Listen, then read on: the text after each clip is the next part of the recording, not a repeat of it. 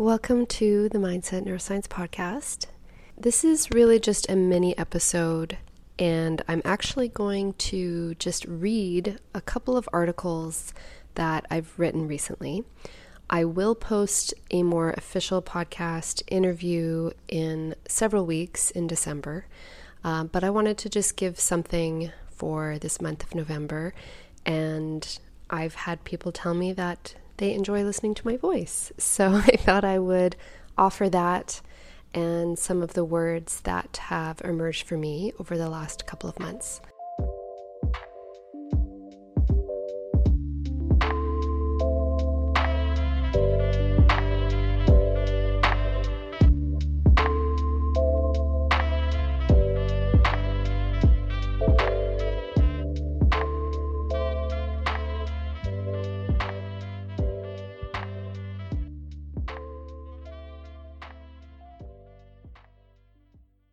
So this first article is entitled Love, Purpose, and Relational Realities.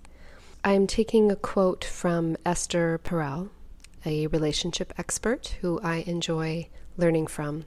And she starts with first a phrase that is, love is at once an affirmation and a transcendence of who we are. And I love that quote because I think it reflects a lot of how relationships allow us to reflect on and mirror back some of what we learn about ourselves as well as our own protective mechanisms, but they also allow us to transcend our past and transcend what we were modeled when we were little as well. So the next quote from her, which is a little bit longer that I have in this article, is, "And what is true for human beings is true for every living thing. All organisms require alternating periods of growth and equilibrium. Any person or system exposed to ceaseless novelty and change risks falling into chaos, but one that is too rigid or static ceases to grow and eventually dies. This never-ending dance between change and stability is like the anchor in the waves. Adult relationships mirror these dynamics all too well. We seek a steady, reliable anchor in our partner, yet at the same time we expect love to offer a transcendent experience that will allow us to soar beyond our ordinary lives. The challenge for modern couples lies in reconciling the need for what's safe and predictable with the wish to pursue what's exciting, mysterious, and awe-inspiring." And that's from her book, Mating in Captivity. What I love about it, and is very much the absolute pillar of attachment theory, is the paradox between connection and individuality. Or you could say that reliability, that anchor, that safety, and that freedom to explore and master ourselves. So there is a lot of dance that goes into relationships where we do want to have that reliability, but we also want to have mystery and excitement as well.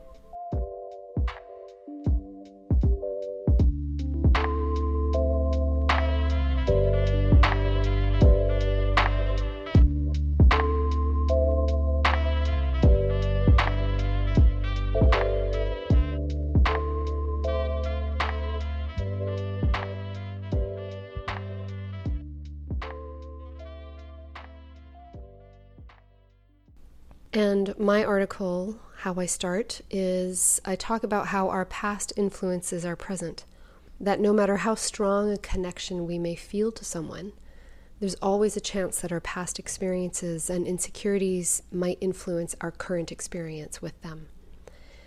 Relationships have this incredible potential for us to transcend, to update our algorithms, and to amplify what we bring into the world, because we get to have someone else's completely different background and insights and different kind of masculine or feminine type of energy. We get to balance and amplify all of that with us. So they have such an incredible potential, but to really increase the chances of honoring that kind of potential, we do need to stay open to how our own distortions from our past experience might lead us to think and behave in ways that close off the connection. They may close down the potential of our partner and ourselves. And what can happen is that when we allow for those past experiences to cloud our thinking and distort how we're perceiving things, that we can close off our connection to ourselves, to our most inner desires, and to what's important to us. And we may even stop exploring the world in a really curious and wonder-filled way. So that's something that I've seen happen in a lot of relationships, where at least one partner becomes very anxious and preoccupied and consumed by trying to keep things a certain way in a relationship. And by doing that, they end up over-monitoring their partner, over-monitoring the relationship, and forgetting about themselves, forgetting about what makes them happy, what lights them up. And in doing that, they end up not bringing their absolute best to the partner as well. So what I then talk about in this article is that the more deeply we can experience life in all its forms and in all moments, the more deeply we can experience another person. When we're not really present in life, and what I'm talking about here is that relationships are not just about how we are when we're in the presence of another person. They are about what we do in the space in between. What do we do in the moments when we're not together? What do we do when we are on our own or with strangers or with colleagues or children or whatever that is? How we take care of ourselves and how we immerse ourselves deeply into life has a lot to do with how we're able to show up for somebody else. And what can lead a lot of relationships into feeling stuck or for there to be levels of resentment is a concept called self-abandonment. And I'll go deeper into that possibly in some content. It's definitely something I want to explore in some partner-led retreats that I would like to do in 2023. But a basic idea of it is that we oftentimes in relationships, because of the self-doubts and insecurities and past stuff that comes up, that's often playing out unconsciously, we start to abandon ourselves and we abandon paying attention to our own growth, our innermost wounds, our innermost healing, and what really lights us up and what we know to be our power and our strengths and our capacities to get up when we fall, to be resilient, to master life in some ways. So there's a self-abandonment that happens in a lot of unhealthy and failed relationships.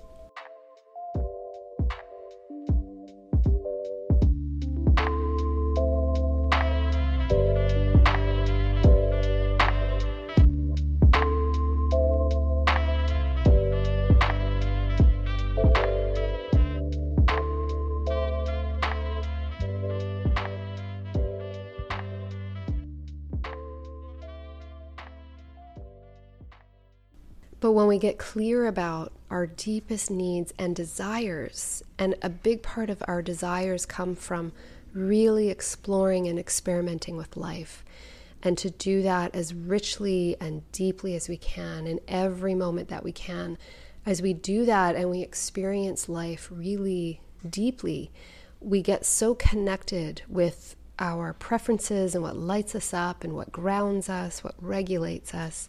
And that is a way to really enhance a partnership, because the clearer we are on all of those things, the more we know that those things are important to us as well. So we know to maintain them and protect them while we're in relationships, rather than abandon our preferences, abandon our values or what matters. And that also really helps us find and choose the right partners for us. Because the clearer we are on what really lights us up, what really is kind of our sense of mission and purpose and love and joy in the world, the more when someone shows up that matches that so completely and resonates with it so clearly, it makes that decision just much more powerful for us. And it makes it easier for us to know when we're not aligned with someone. And then even when we are in relationship, it helps us keep our sights on that North Star for us, on what really matters. And I think that's a really, really important part of relationships that I often see missing.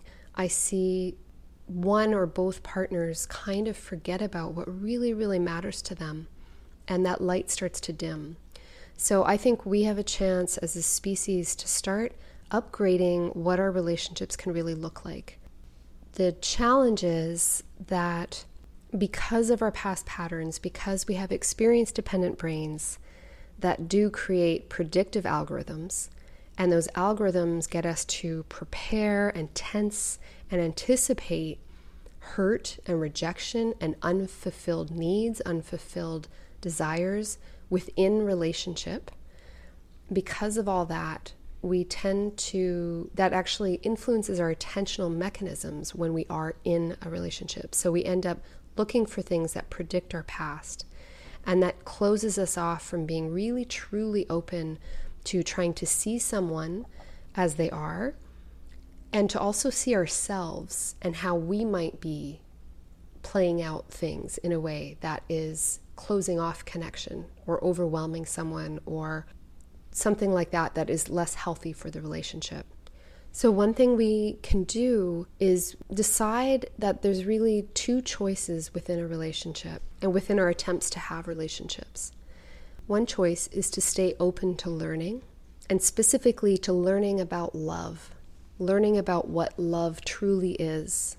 What is it as it manifests as behavior? What is it as it manifests as a way of looking at someone, understanding them and ourselves? And the other choice is to protect ourselves. So it's really a choice between those two, staying open to learning about love, and that includes love for ourselves as well, or protect ourselves. So one thing that we can do on that journey then, if we do decide to stay open to learning, is we can learn how to recognize the patterns of our protective mechanisms. One really important thing to understand here is that no matter what our past experiences have been, most of our parents were imperfect in their parenting. That's just human nature. It's really hard to get around that.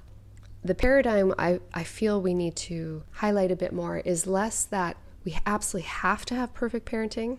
We need to have good enough parenting, and we need to have really strong parenting. But in the case that we don't, we need to figure out how we can learn to update that within relationships now. Otherwise, it's a fairly hopeless picture.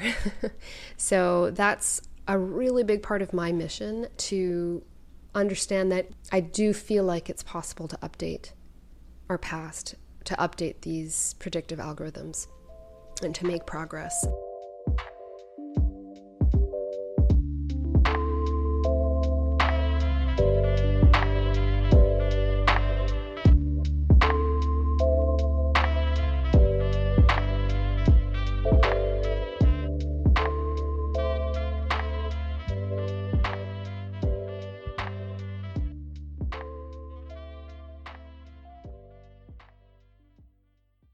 One way that we can start to recognize these patterns is that, first of all, if we are noticing that there's something very repetitive about what seems to keep happening, either in relationship after relationship or in the same relationship, if it keeps feeling like it's the same kind of cycle, then that means that our responses are not being updated. And if that's happening, that generally means that if it's coming from this kind of unhealthy, repetitive place, that generally means that there is not learning that is occurring. And when learning is not occurring, that's usually because something has shut down, and that's usually because we're in some kind of defensive or self-protective state. And that has to do with just how our nervous system operates. It will not open up the blood flow, the circuits, all of that, the attention won't open up to learning if we are vigilant and protective and defensive. If we are not in a actual physically abusive or other kind of abusive relationship or a life-threatening situation, then if we are shutting down and we're not learning and we're having very repetitive kind of reactions that we really don't want to have, it's helpful for you to think about how you might be able to take steps to learn from experts, from relationship experts, from models that you have in your own life of healthy relationships, to open up to learning about yourself, learning about where your past experiences have influenced your thought patterns, your beliefs about yourself, which then distort how you might be seeing events that are happening in your current experiences. And one thing I usually like to say when it comes to all of this is that, generally speaking, if you have a very strong emotional reaction, particularly negative reaction, to somebody you are currently in relationship with now, there's a very strong chance that this is not the first time you have had that kind of feeling, that kind of reaction. The roots are going to go back, and I'm going to guess that the roots go far back into your childhood, because our very first relationships with our caregivers, those are the template for what is it like to have an extremely important person in your life that you in some ways rely on to be your emotional anchor. They are the template for that. So whoever is in a relationship with you now, it will trigger that template in that sense. It's different than a friend. It's different than a colleague. It's different than a stranger. When you are in a pair bond, when you are in an intimate relationship, that is the same template because of the reliance that you're going to have on that person. Like at some point, you may want them as your emergency contact, for example. That's the same role that your caregiver used to play. So those templates kind of transfer in that sense.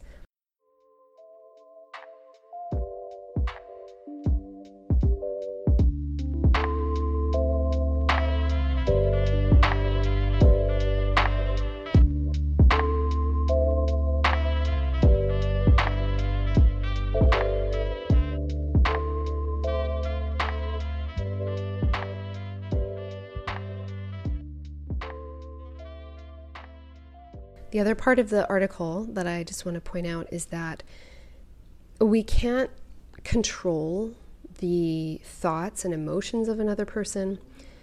We also can't make them be the right fit.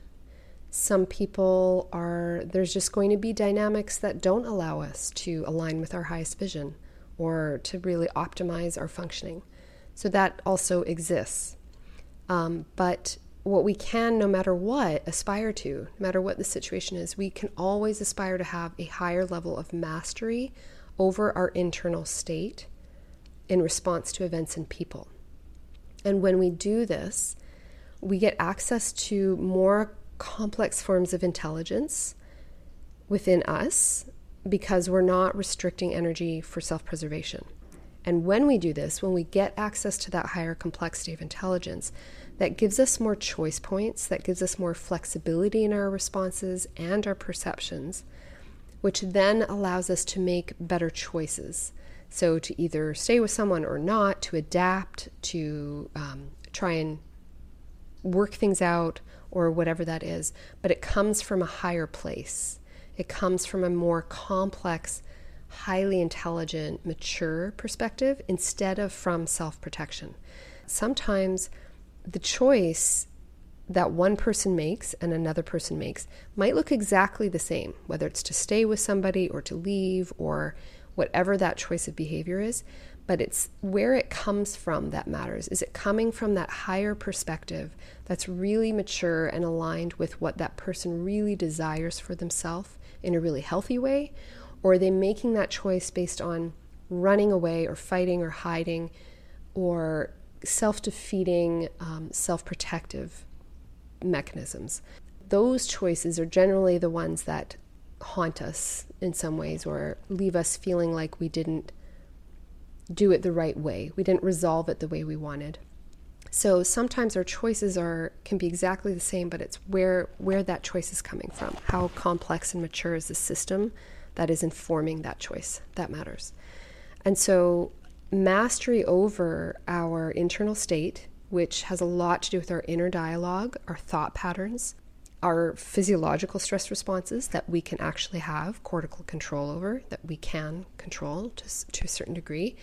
Mastery over that helps us be a little bit more engaged in live data right now with that person, rather than distorting things from our past. And the reason why that's so important is that if we don't get mastery over our internal state and over our distress levels, our dysregulation levels, if we don't get mastery over that, then what happens when we're in a state of distress and defense is our attentional mechanisms actually narrow, and they narrow very rigidly and tightly onto a threat. And generally speaking, our brain-body system will search for the most immediate thing that it can deduce as the threat, which will be the person who is in our current situation or environment. So what often happens is that in a dysregulated place, if we're not mastering our distress levels, our attention will narrow its focus very tightly and very rigidly on every signal and gesture of the person we are in relationship with now, and it will perceive it that this is the one and only reason we are stressed or angry or feeling shame. And generally speaking, all of our emotions have patterns. This isn't the first time. This is not the one and only reason. That person is not the one and only reason we have those feelings. And I think it's really important for us to open up to that possibility.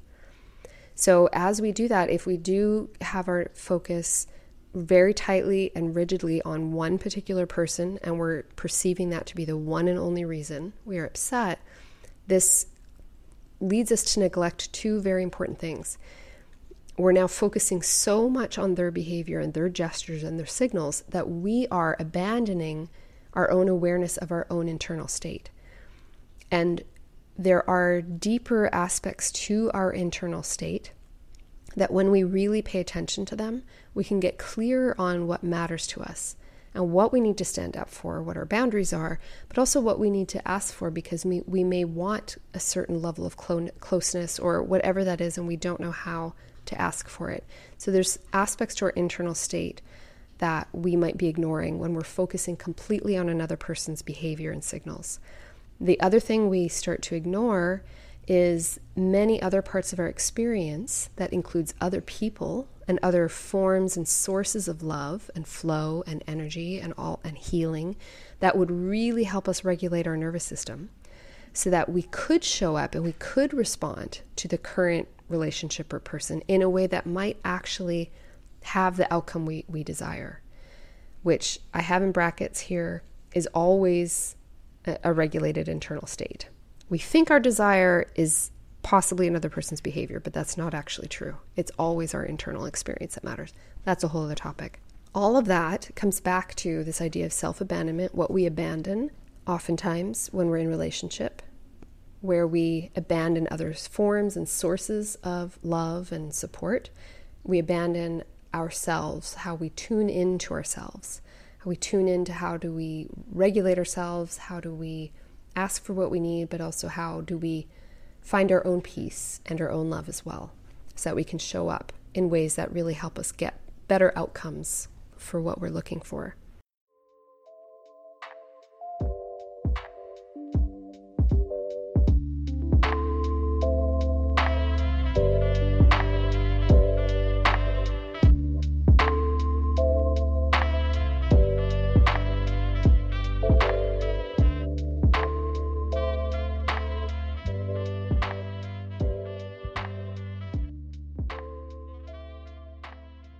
Just the next section is a bit on how we can really stay open to learning.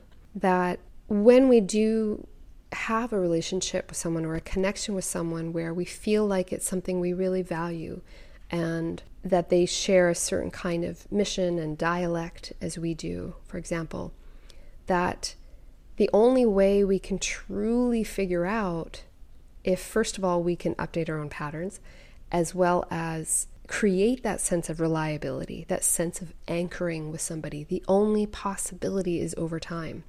And the only other possibility is through ups and downs. Because if a system is never tested, if there are no challenges, there's always going to be kind of a sense of delicacy to it, that, well, things have been going great, but what if something horrible happened? Would that person stay by my side?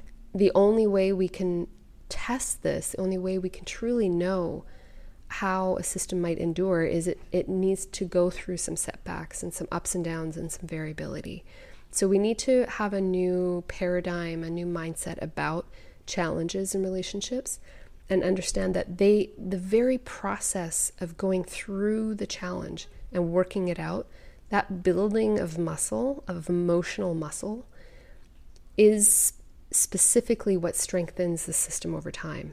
So there can be a part of us that actually welcomes that, knowing that if we are really in it for the long haul and we're really sharing a mission to have a beautiful relationship that we model for others as well, then having that kind of North Star, I call it, as guidance, can help us feel a little bit more, not even just tolerant of challenges, but really embracing them in that sense, opening ourselves to them.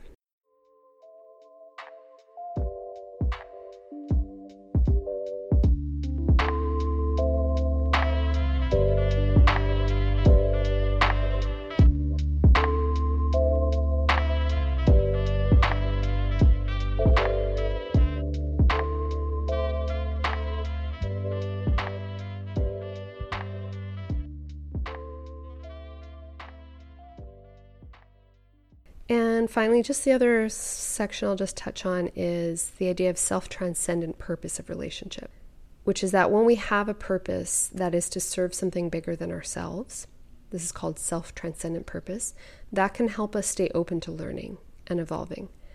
For me, what's very important about learning about and experimenting and exploring the idea of romantic and marriage partners is that I think it's our chance to pass this on to our children. I think many of us have been modeled less healthy, not particularly healthy relationships in most of our childhoods and growing up. I think there's a lot of intergenerational trauma. And part of this is just from we had less learning about this. We had less information that was shared, from our grandparents' generation, even our parents' generation.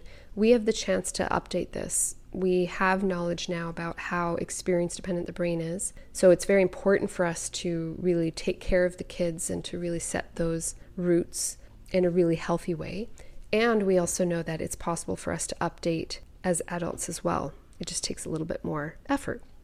So at least for me personally, having a self-transcendent purpose to this is one way to really get clear on how open I want to be in learning about this.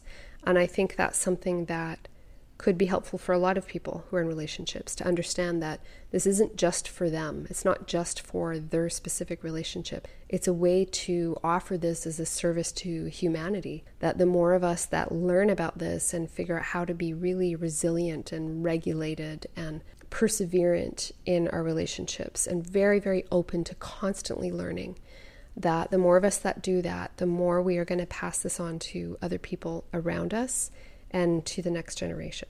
And I do believe that this is, in a sense, the new frontier, the next frontier of science.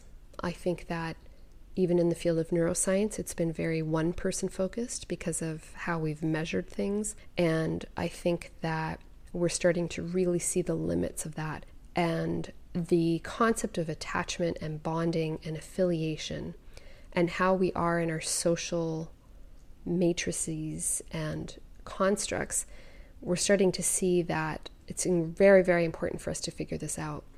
And I think that the roots of so much of this have to do with pair bonding and these intimate relationships. They are the fabric of a healthy society. They are the anchor and the home base for children, for the next generation, for who keeps emerging in the world.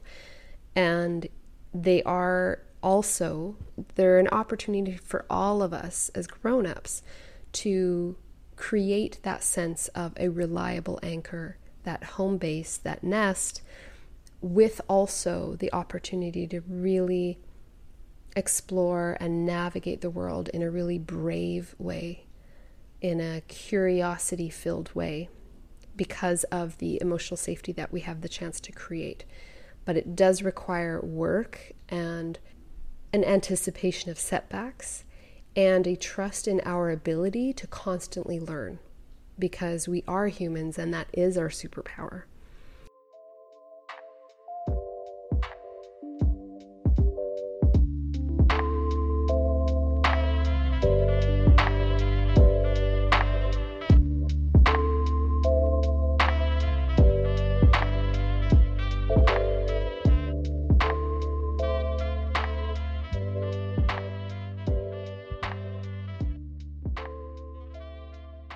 So that is my article. I'm only going to go over that one for today. That was enough because I did a lot of ad lib. So I am going to be heading to Calgary for a couple of months, starting in January, to help out with just some family stuff. And then very likely moving to Montana after that. I am very ready to be leading some retreats next year, so I will keep you posted. They will be partner-based. I think it's really important for us to have that kind of partner-led and team-led kind of gatherings and learnings for us. I think that's also another frontier that I think is important in leadership as well, for there to be co-leadership and co-facilitation of things. If you want to receive my newsletter, I do post every once in a while, so you can subscribe at stephaniefay.com. I'm also going to be experimenting, so this is more just a private thing, but I will update you on what I find out about it. This idea of inner bonding and a combination of resilience and trauma healing and psychotherapy and neuroscience and all of that stuff, I really want to bring that into some kind of retreat-like or seminar-like teaching with a partner. But what I'm going to be doing first is experimenting with some of that material in Calgary with a few close friends of mine. So I hope to bring some of that teaching to you as well as we go, and that will be in the new year. Stay tuned. I will post another podcast interview that I had recently with Loretta Bruning of the Inner Manimal Institute, and I'll share that in a few weeks. So thanks so much for tuning in to this special episode of me reading an article, and I will catch you in the next episode. Thank you.